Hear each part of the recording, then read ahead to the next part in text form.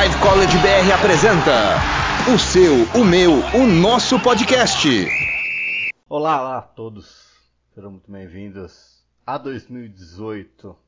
Estamos começando o primeiro podcast desse ano maravilhoso e de time completo. Finalmente, faz tempo que nós três não estávamos juntos em um podcast. Sejam bem-vindos, né? Leonardo Sasso e Ítalo Vieira, estamos comigo aqui, eu sou o Rodrigo Lazzarini. Ítalo, tudo bom com você? Feliz ano novo. Tudo bom, feliz ano novo pra você, pro Sasso. Vamos lá falar do college, né, cara? A gente ficou um tempão aí sem nos reunir pra poder comentar sobre as equipes, sobre os prospectos, sobre os jogos, os bons jogos que nós tivemos e vamos ter a partir de agora ainda mais, né? Então é uma ótima oportunidade pra galera se situar aí de como é que tá as coisas no college e é bom, né, rever vocês mais uma vez, poder falar com vocês e vamos nessa. Muito bem. Bom, Leonardo Sasso, um feliz 2018 para você, repleto de sucesso. Tudo bom aí? Tô tranquilo, Rodrigão. Abraço aí, tudo. Feliz ano novo pra vocês, pra todos os nossos ouvintes, os nossos podcasts e leitores do Live College. Mais um ano que começa e a temporada continua com jogadores calouros impressionando muito, né? Vamos falar um pouquinho disso, porque tá legal demais e caras como Trae Young, Marvin Bagley III, DeAndre Ayton, Mohamed Bamba jogando muito bem, fora outros calouros pouco falados, né? E hoje eu vou passar uma relação de jogadores que são pouco falados, calouros, mas que merecem destaque. Muito bem. Bom, não estivemos juntos, Ítalo, porque várias confraternizações, né? Final de ano é complicado, mas nos reunimos, estamos de volta e agora a todo vapor com jogos entre as jogos conferencionais. Estaremos publicando muitos textos, fazendo vários mock drafts, né? Inclusive essa semana deve sair um live college se você está ouvindo a gente aí. Final de semana, com certeza terá um mock draft. Bom, para a gente começar então, na primeira vez na história a gente entra no college basketball em janeiro com todas as equipes da primeira divisão tendo pelo menos uma derrota no seu recorde, né? Aconteceu na semana passada, ali um pouquinho antes do ano novo, as duas equipes que ainda não haviam perdido, Vila Nova e Arizona State. Vamos começar falando de quem era o número 1 do país, Vila Nova. Sasso, o que a gente pode aprender com essa derrota de Vila Nova? Butler foi uma equipe que, surpreendentemente, na temporada passada vinha também caçando, derrubando grandes equipes e nesse ano consegue de novo derrubar Vila Nova, né? Eu acho o mais incrível, né, dessa vitória de Butler é o quanto esse time de Butler conseguiu se reerguer de uma temporada para outra, né? Porque perdeu o Chris Holtman, né? Que era um treinador que já estava há um tempo na equipe de Butler, né? O Holtman foi para Ohio State e trouxe o Laval Jordan, que era treinador de Milwaukee. Foi um cara formado, que estudou, que jogou na Universidade de Butler, então conhecia muito bem o ginásio, conhecia muito bem a filosofia de Butler e continua naquele mesmo estilo, né? De um jogo com uma boa movimentação de bola, não tem aquela referência dentro do garrafão e um time que aposta muito nas bolas de fora, né? Eu acho que foi essencial para a vitória de Butler, não tem como não falar. Essas bolas de 3 pontos, né? Foram 15 em 22, né? Um aproveitamento absurdo de 68%, né? Quase todos os jogadores ficaram acima de 50% na bola de fora. Isso é um dado que dificilmente se repetirá, né? E Vila Nova sofreu com isso, né? Como qualquer equipe sofreria. E eu acho que é uma vitória que não demonstra muito o que vai acontecer na conferência. Vila Nova ainda é muito favorita. Claro que tem Xavier, tem a própria Butler, tem Creighton, tem Providence, tem Seton Hall, mas Vila Nova é o melhor time. E para vencê-los, somente com um aproveitamento absurdo, como foi que aconteceu, né? O Kelan Martin, que foi escolhido hoje, na terça-feira, né, que a gente está gravando o podcast, o melhor jogador da semana da Big East, né? Ele fez partidas monstruosas contra a própria Vila Nova e também contra a Georgetown, né, no jogo que foi para 2 prorrogações. Foi muito bem no jogo, com 24 pontos, e essencial, né? Mas é legal demais ver esses upsets, né? Butler, que é um time que não era ranqueado nessa semana, e a torcida invadindo a quadra no final do jogo. Butler continua o caminho, passa técnico, sai técnico, Brad Stevens, Chris Holtman e agora Laval Jordan em vencer grandes equipes. Muito bem, então, como havíamos dito, Villanova era a número 1 do ranking, né, da AP, melhor equipe do college, acabou caindo juntamente com Arizona State, que também estava invicta, Ítalo, e essa equipe do Trae Holder, né, foi para Tucson, onde é a Universidade de Arizona, e encontrou uma equipe, né, com DeAndre Ayton e Alonzo Trier, que fez uma grande partida, e acabou caindo aí para os Wildcats. Você vê uma evolução nessa equipe de Arizona, Ayton? Depois das 3 derrotas no torneio nas Bahamas, o time de Arizona parece ter voltado ao seu estado normal, né? Inclusive a equipe agora até subiu um pouco mais no ranking da IP, né? Chegou a ficar não ranqueada, né? O time agora é o número 14 do ranking.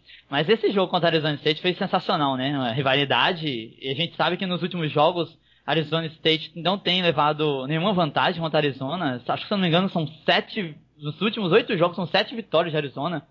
É realmente incrível, assim, o desempenho, né, de time de Arizona contra sua rival de estado. O time de Arizona State, apesar de ter perdido o jogo, eles jogaram como vinham jogando, né?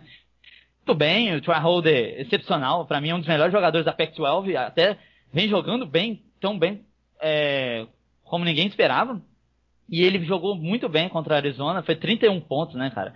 E 4 de 8 na bola de 3, então seu desempenho se manteve igual. Agora, os outros jogadores, talvez o que a Arizona fez foi exatamente isso, marcar os outros jogadores, né? Muito melhor do que os outros times venham fazendo.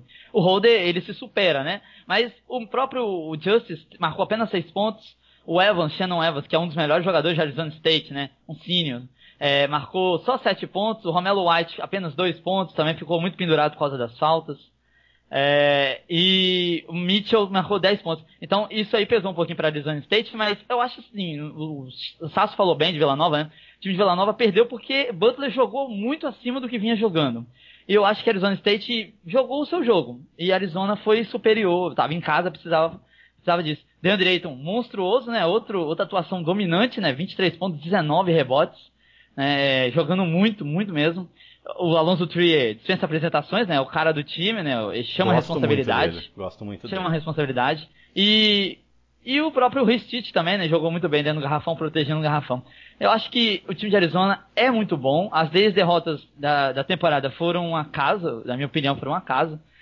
O time ainda é favorito na Pac-12, mostrou isso contra a Arizona State e merece nosso respeito. A Arizona State não é por causa da derrota, mas eu ainda afirmo, é um dos times mais surpreendentes da temporada.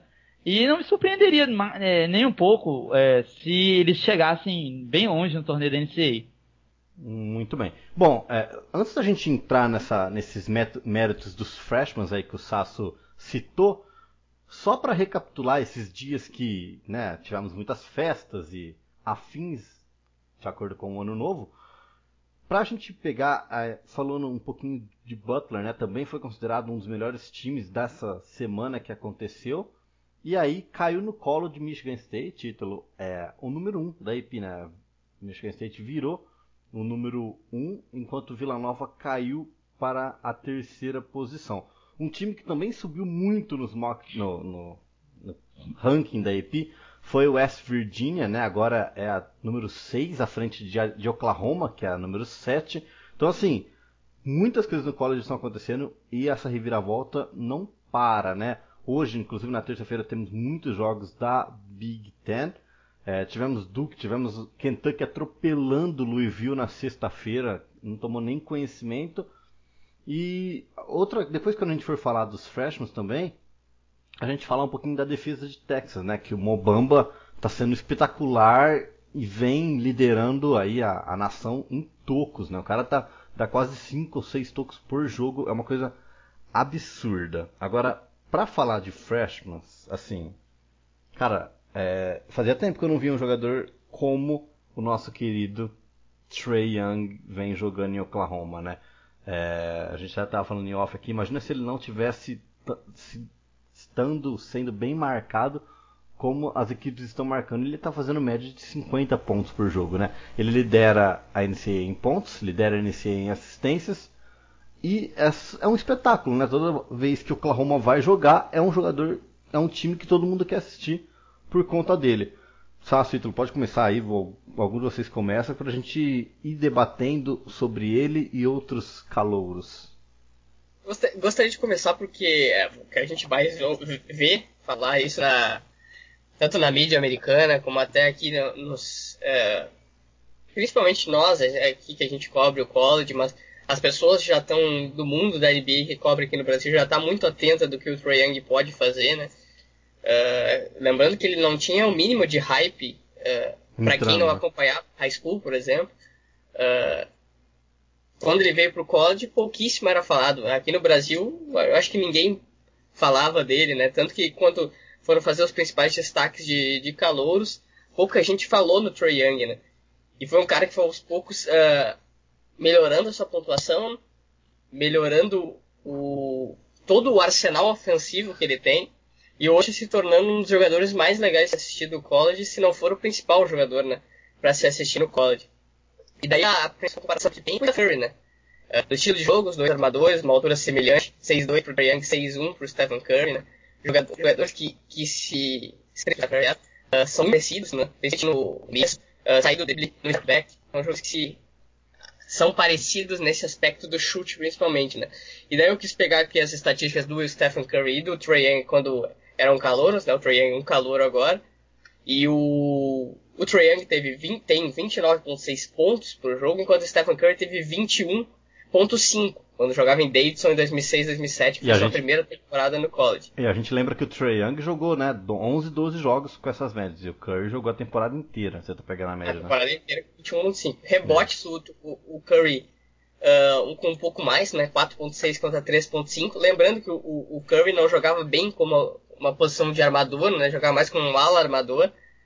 Não tinha tanta a importância e a responsabilidade de assistir seus companheiros, né, de passar a bola, era mais um shooter mesmo, tanto que o número de assistências dele de média na temporada de calor foi 2,8, enquanto o Trae Young é incrível, né, com 10,7.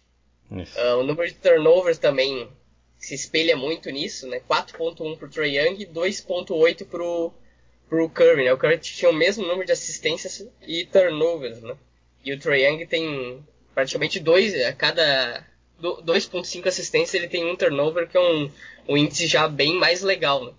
E isso é a primeira temporada jogando numa conferência mais forte, né? Porque Davidson jogava na Southern Conference, né? Agora faz parte da Atlantic tem.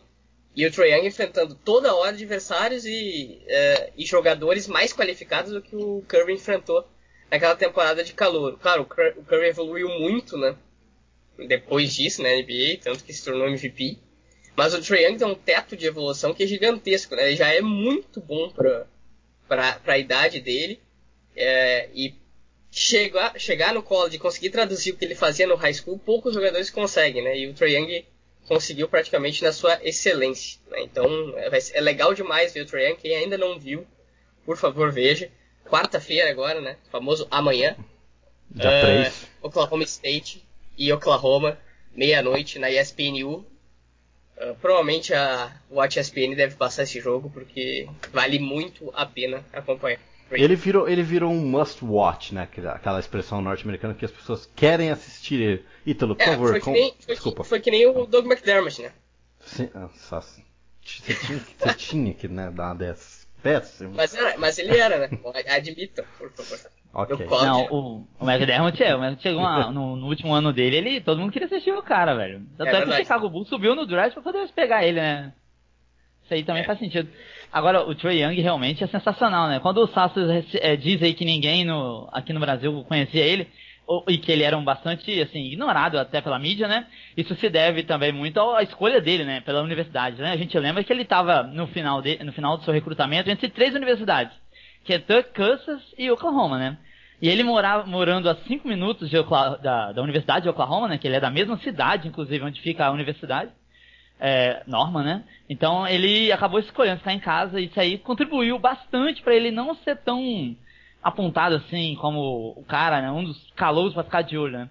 E eu até fiz um texto sobre ele, né? Como um dos calouros subestimados, porque ele realmente foi muito subestimado nos Estados Unidos. E o Sasso falou bem, né? O Young tem números superiores ao do Curry, se nós compararmos a época, né? O Curry calouro e o Young agora calouro. Imagina, eu acho até que ele tem números superiores ao do Curry quando o Curry era um junior, né? O seu último ano no college, né? Isso é impressionante. Só pra pegar o gancho aí, Ítalo, antes de tu completar, os números do Curry na última temporada, né, que foi junior, né, quando ele saiu pra NBA logo depois, não chegou a jogar seu ano de senior, ele fez 34 partidas, com 28,6 pontos por jogo, ou seja, hoje 1 ponto de média a menos que o Trae Young, 4,4 rebotes, e daí sim ele evoluiu muito o número de assistências, né, de 2,8 saiu para 5,6 no último ano de calor dele, com 38% na bola de 3 pontos, né.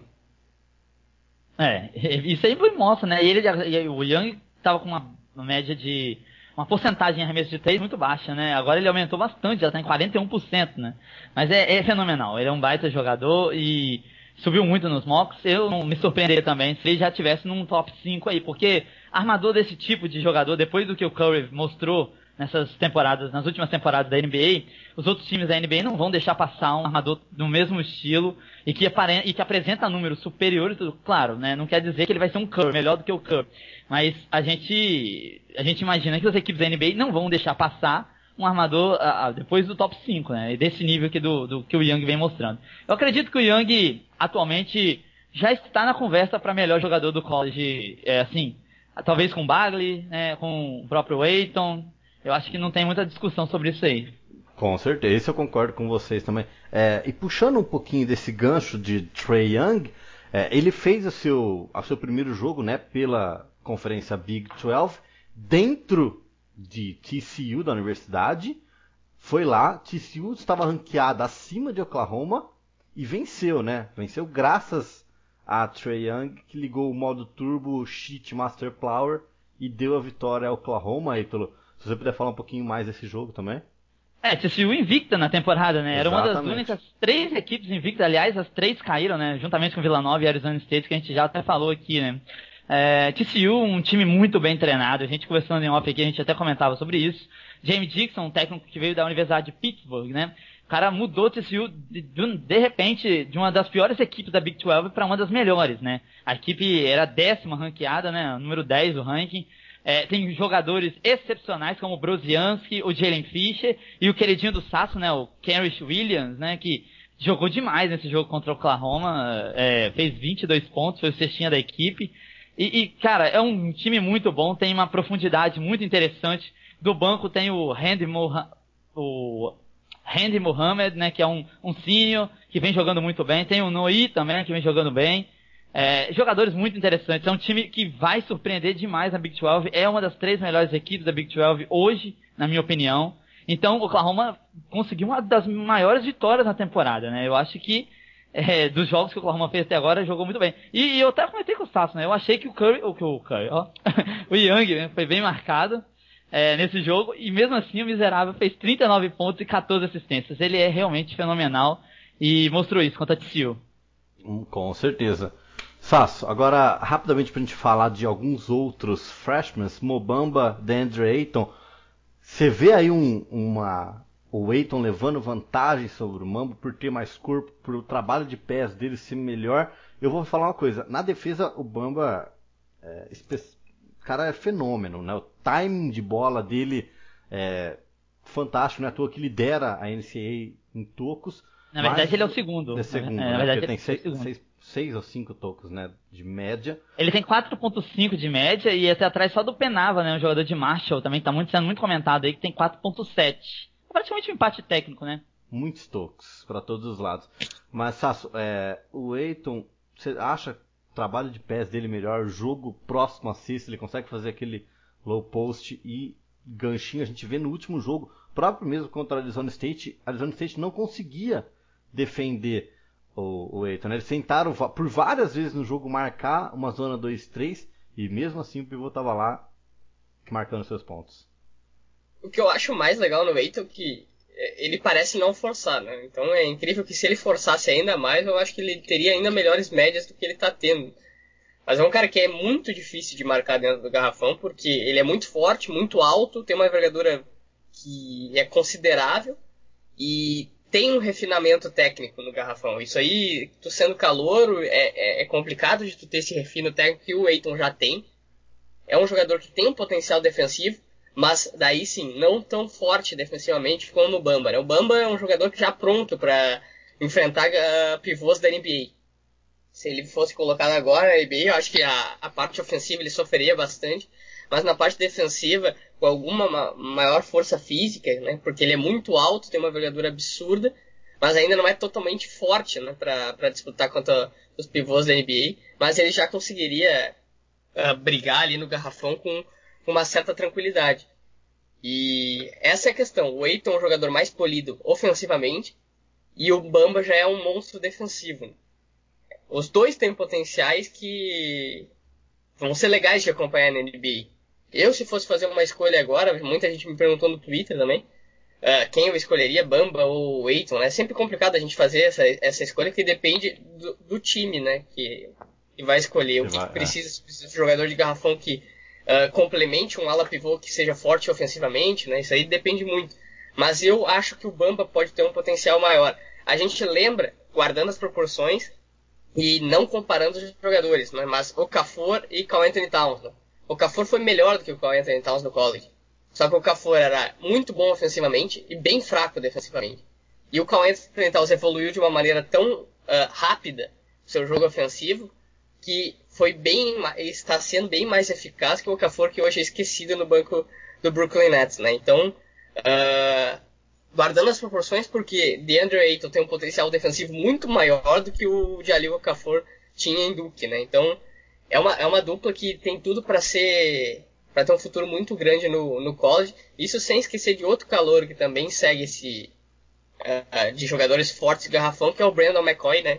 De UNLV, que eu e o Ítalo já falamos no outro podcast, que é um cara também muito bom e vai ter uma evolução muito grande quando chegar na NBA, né? São 3 pivôs de altíssimo nível para esse próximo draft. Vai ser muito bom. Bom, e pra gente fechar essa debate aqui de calouros, vamos falar dele, né? Que vem sendo muito cotado também, possível número 1, número 2, a gente não sabe ali como vai se encaixar o Luka Doncic. Pela primeira vez, né? Um fato sobre o Doncic, ganhou como melhor jogador da Liga ACB, né? Que é a Liga Espanhola. No mês de dezembro ele ganhou o prêmio de melhor jogador, sendo o mais novo, né, a ganhar esse prêmio com apenas 18 anos e 10 meses. Então, que ano terá Luka Doncic em 2018 após ser campeão do Eurobasket? Mas falando então de Duke, né, falando de uma peça dessa equipe do Coach K, Marvin Bagley III. Então, você quiser falar depois do status completa também. Duke, a gente lembra que perdeu apenas um jogo, né, na abertura da ACC para Boston College, e aí depois atropelou, né, Evansville, que não é da ACC, e atropelou também Florida State, fazendo mais de 100 pontos em 2 jogos consecutivos. Atropelou o Florida State é um pouco complicado se a gente afirmar isso, né? Porque o Florida State fez um jogo equilibrado até os últimos minutos, né, cara? Sim. Foi até surpreendente pra mim ver aquele time de Florida State fazendo a baita partida, né? E o mais interessante é que quem decidiu no final de jogo pra Duke foi o Trevon Duval, né? Defensivamente, ele joga muito, né? Ele defendeu muito bem os armadores de Florida State e conseguiu essa vitória sensacional pra Duke. Falando do Bagley especificamente, que é o que todo mundo para pra assistir, quando alguém para pra assistir jogo de Duke, é logicamente analisando o Bagley, né? Ele já provou ser um jogador especial, né? Mais uma vez, uma baita partida, né? 32 pontos, 21 rebotes. Aliás, isso é uma coisa interessante dos calouros, né? O Bagley, o Ayton e o Trae Young, eles têm feito jogos muito dominantes, né? Cada um na sua área, obviamente, mas o Bagley, 21 rebotes, o Ayton fez 19 rebotes, né, no último jogo, o Young 14 assistências, então quer dizer, são calouros que dominam demais no nível colegial, né? E o Bagley, 32 pontos, 21 rebotes, ele é o melhor jogador de Duke atualmente, isso aí não tem a menor discussão. O Grayson Allen caiu muito de produção depois daquele jogo contra Michigan State, ele não é mais o mesmo depois daquele jogo. Ele força bastante. Não sei porque não conseguiu jogar da mesma forma depois daquela partida contra Michigan State. E o Bagley, ele cada dia mais evoluindo, superando, né? E tô realmente impressionado com o que ele vem fazendo. É um grande jogador.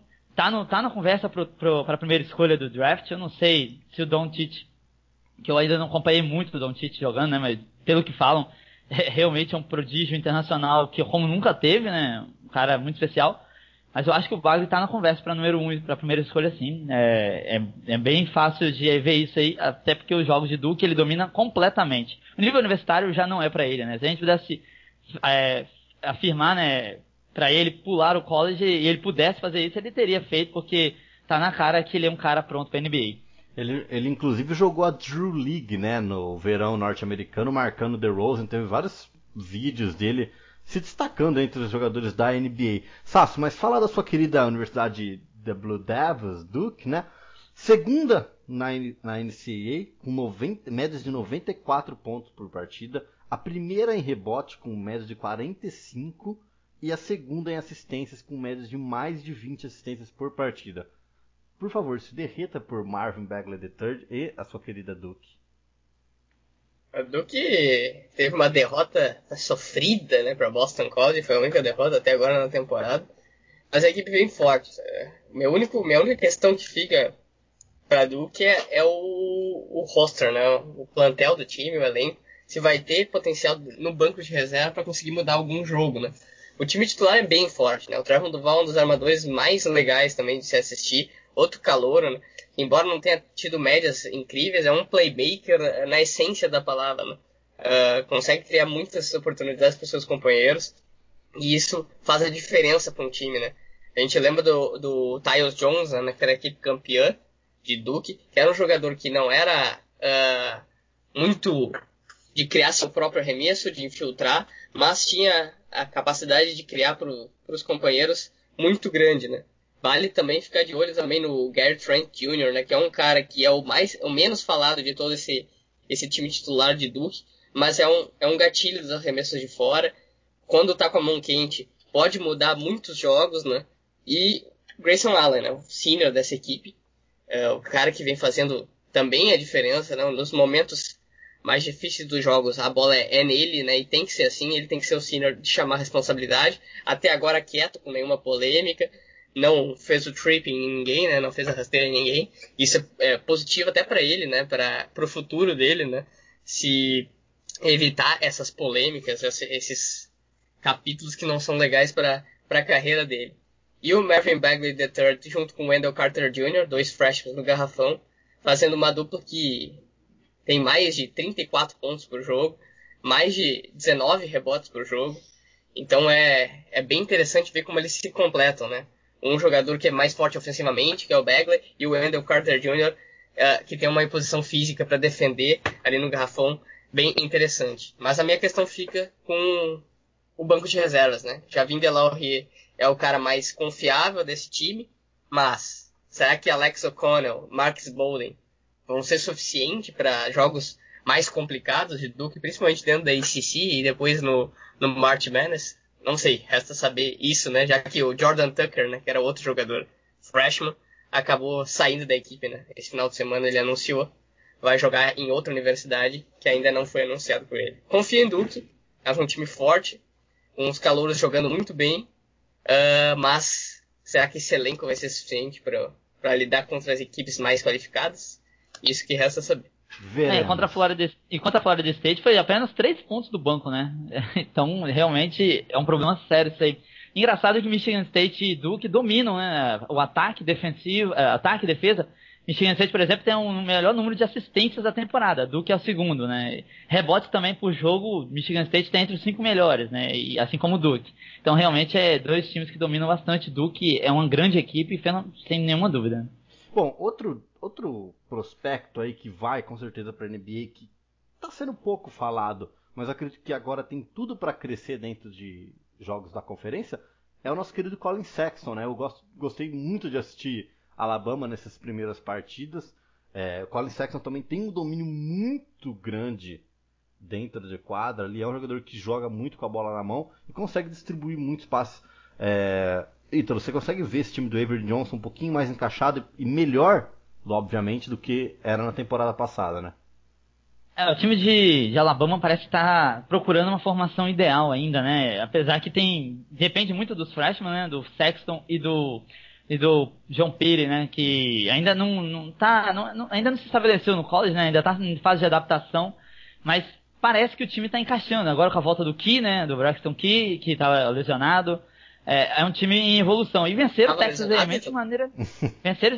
venceram o Texas A&M de maneira extraordinária, né, essa semana.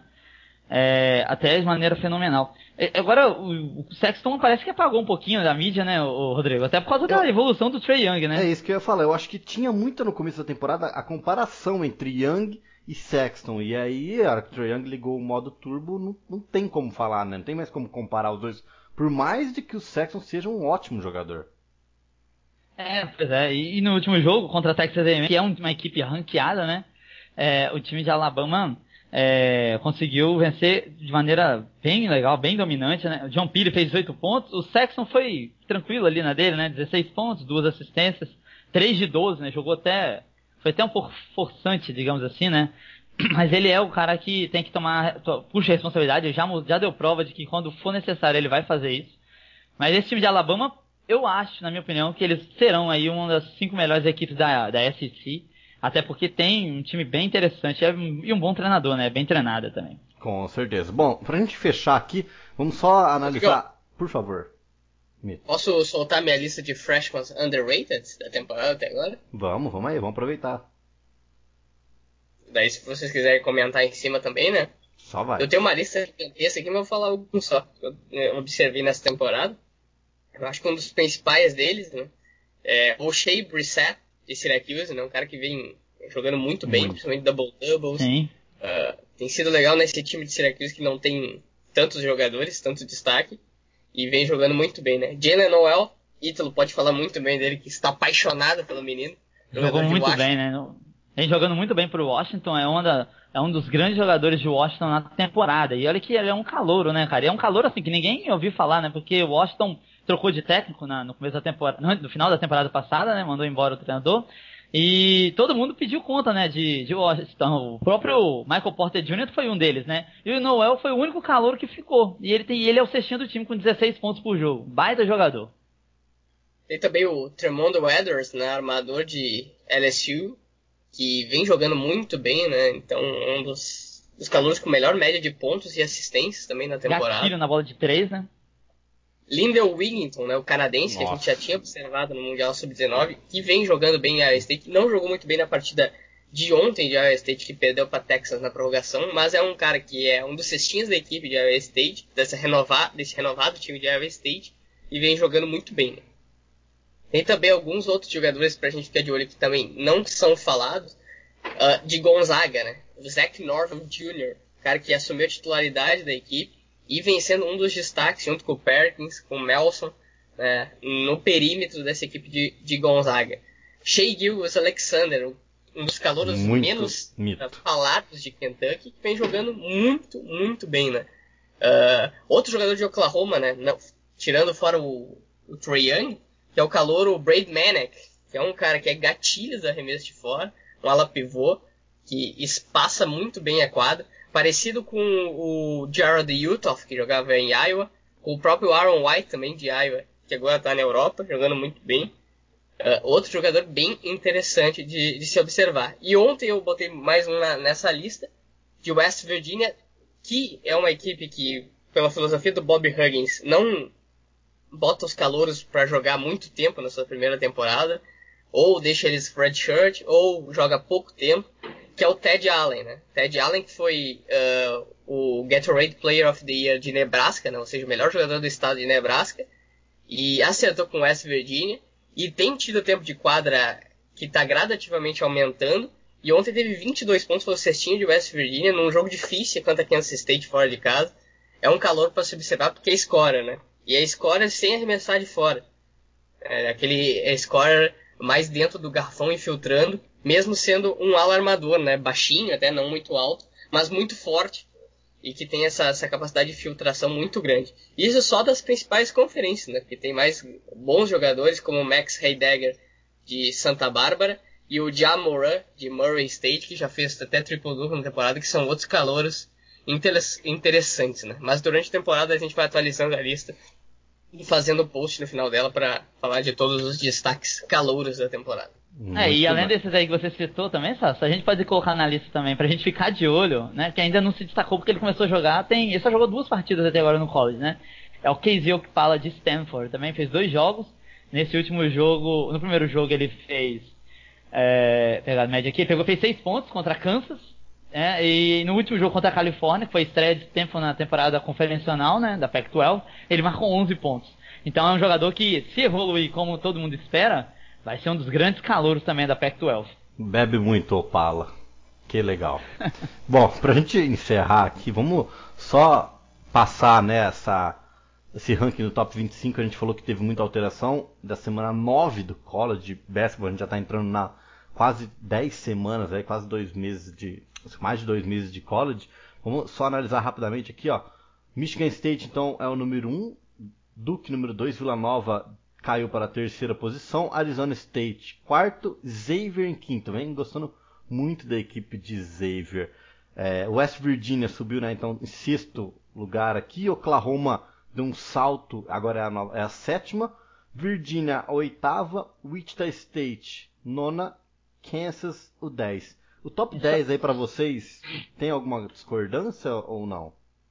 Na minha opinião, não, cara. Até é interessante, 3 equipes da Big 12, né? A conferência Sim. mais forte do college, né? Isso aí, a gente pode olhar pelas vitórias, né? É a conferência que menos derrotas teve na temporada não conferencial, né? Todas as equipes têm pelo menos 8 vitórias lá. Tinha, pelo menos, até antes dessa rodada, né? E interessante também a Big East, né? Duas equipes, e as duas são favoritas a vencer a conferência, né? Vila Nova e Xavier. Bem interessante. E ponto negativo, né, cara? A Pac-12 que não tem nem Arizona, nem UCLA, nem Oregon, e Arizona State, surpreendentemente, é a número 4 aí do ranking. Mostrando que umas conferências continuam assim, a Pac-12 abaixo das outras, Big East sempre forte, e a Big Ten melhorando bastante o Michigan State nessa temporada, né? Exatamente. Bom, continuando aqui então, 11º Texas A&M, né? Se a gente for colocar aqui, é o primeiro time da SEC, então Texas A&M, 11ª colocada. North Carolina em 12º, Purdue 13º, Arizona 14º, Miami é a 15ª, TCU 16ª, caiu muito depois da derrota para Oklahoma, Kentucky a 17ª aqui, caiu uma posição inclusive, Texas Tech a 18ª, Gonzaga a 19ª, Cincinnati subindo uma posição também a 19ª, entre aspas, né, barra 20ª, que teve o mesmo número de votos de Gonzaga. 21º Seton Hall, Arkansas, Tennessee, Florida State 24ª, e para fechar Clemson aqui, né, da ACC também com apenas uma derrota.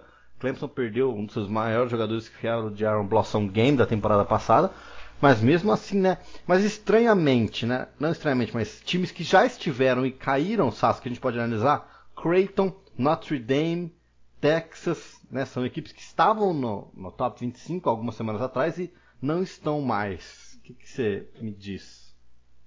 A tendência é que Creighton volte logo, né? Um time muito forte, né? A derrota para Seton Hall foi por detalhe, né? Uma equipe que abriu uma larga vantagem naquele primeiro tempo quando a Seton Hall e depois perdeu nos últimos minutos. E Clemson, para mim, é uma das surpresas da temporada, né? Eu e o Ítalo falamos sobre ele. É uma equipe que tem jogado muito bem, tem um quinteto inicial muito forte. E algumas transferências, como do Scara, que veio de Valparaíso, do Donnell, que veio de Michigan, que estão ajudando também em todo o elenco dessa equipe de Clemson. Acho Clemson uma das possíveis zebras desse March Madness, se chegar lá, né? Mas que a gente colocou até... Eu nunca me esqueço, tu e o Ítalo falando que Syracuse era melhor que Clemson, né? Não quis dizer nada, mas... Mas Syracuse vem jogando bem também, né? É um time muito bom, muito melhor do que a gente pensava que era, Recebeu inclusive. votos, inclusive, para entrar no top 25, né? Sim. Baylor Só, recebeu. eu queria fazer até uma observação legal Acho também, que né? muito o time da A ACC. presença... e a presença de Sambo Naventure também recebendo 7 votos é interessante, né? E Sambo Naventure venceu o Syracuse nessa temporada, né? E tem um dos melhores armadores do college, na minha opinião, né? Que é o Jalen Adams, que é cestinha da equipe com 20 pontos e 5.4 assistências. E além dele tem o Matt Mobley também, né? O companheiro de perímetro, né? 18 pontos por jogo. É uma das equipes mais impressionantes ofensivamente. Outra comentário que eu queria fazer também sobre esse ranking é que logo o UCLA também estará no top 25, né? Porque o UCLA não tem absolutamente nenhum jogo difícil em janeiro. Deve ter só vitórias em janeiro, porque o primeiro jogo mais complicado é em fevereiro contra a Arizona, né? Então vai ser um mês belo mês pros Bruins, né? Se a gente levar aí, já tem 14 votos, né, pro ranking, então a tendência é só subir pra essa equipe aí. Com certeza. Bom, podemos encerrar então esse belíssimo podcast, primeira edição de 2018. Com certeza voltaremos com mais podcasts, mais lives e textos e tudo. Vocês querem complementar com mais alguma coisa? Não? Por mim tá tranquilo também, né? Já falamos até demais, hein, cara. Com certeza, vai ficar legal. Ítalo, muito obrigado mais uma vez. Eu sei que para você é um prazer, né? Seja bem-vindo em 2018. Né? Seja bem-vindo em 2018. Um beijo para você. Cara, um abraço e sempre que precisar estamos disponíveis, à disposição. Com certeza. Leonardo Sasso, um beijo para você. Um abraço, Rodrigão, um abraço, Ítalo. É um prazer enorme estar ao lado de vocês. Com certeza. Bom, siga no Live College então, em todas as redes sociais, né? Estamos no Twitter, Facebook, YouTube. Muitas novidades em 2018, Sasso, né? Vamos fazer várias coisas juntos aí. Ítalo também. Então, foi estranho isso, velho. Não, sai fora. Foi um pouco estranho, mas enfim, né? Não deixe então de nos apoiar sempre. Muito obrigado a todos. Um beijo e tchau, tchau.